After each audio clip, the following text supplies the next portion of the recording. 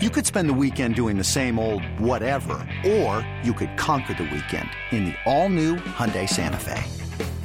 Visit HyundaiUSA.com for more details. Hyundai, there's joy in every journey.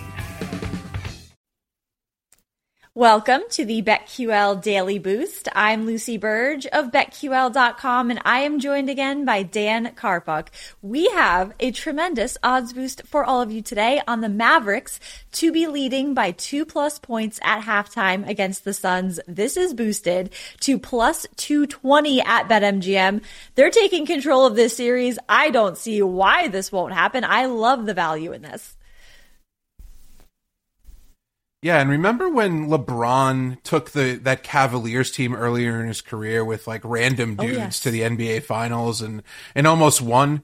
That kind of reminds me of what Luka Doncic is doing right now. He's averaging 33 points, 9.3 rebounds, 8.8 assists in 37.8 minutes in this series. And going into this, you know, the talk was, oh, Mikal Bridges, you know, he's a elite perimeter defender. He's going to be able to slow him down, or, you know, the Mavericks aren't going to be able to win with just Luka, you know, running the ship here. But over the last two games, yes, they were in Dallas, but he really showed that when he can drive and kick it out to his teammates, they're going to knock down open shots. So Jason Kidd's done a really good job surrounding him with shooters, most notably giving Maxi Kleber heavy minutes off the bench in relief of Dwight Powell, who's not a shooter, which makes this Dallas team actually really difficult to defend due to their spacing. So I actually like the Mavericks +6 also, in addition to this odds boost. I don't think that it's out of the question that they might win this game outright as well.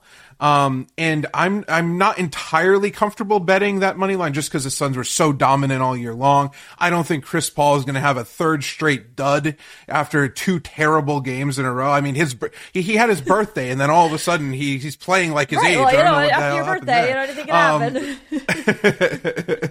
Exactly. But I and also per BetQL, Dallas is 31-17 against the spread against teams with winning records this season. So for all those reasons, I like the Mavericks +6, and I like the Mavericks to have that halftime lead, 2+ points at halftime at plus 220. I don't think you could really go wrong just based on what we've seen over the last two games. Absolutely, get that at BetMGM plus 220, and head to BetQL.com/boost to see all of today's best odds boosts, and follow us on Twitter at Dan Karpuk and at Daniel Karpuk and at Lucille Burge. Oh. We both use our full names on this, and I think that's very classy of us. Yes. My favorite bet, I know you're on the Mavericks, mine, Heat -3 against the 76ers. The Heat have covered the spread in game 2 of the series. I believe in them to do it again here. I have Heat in 5, but I also like them to cover the spread.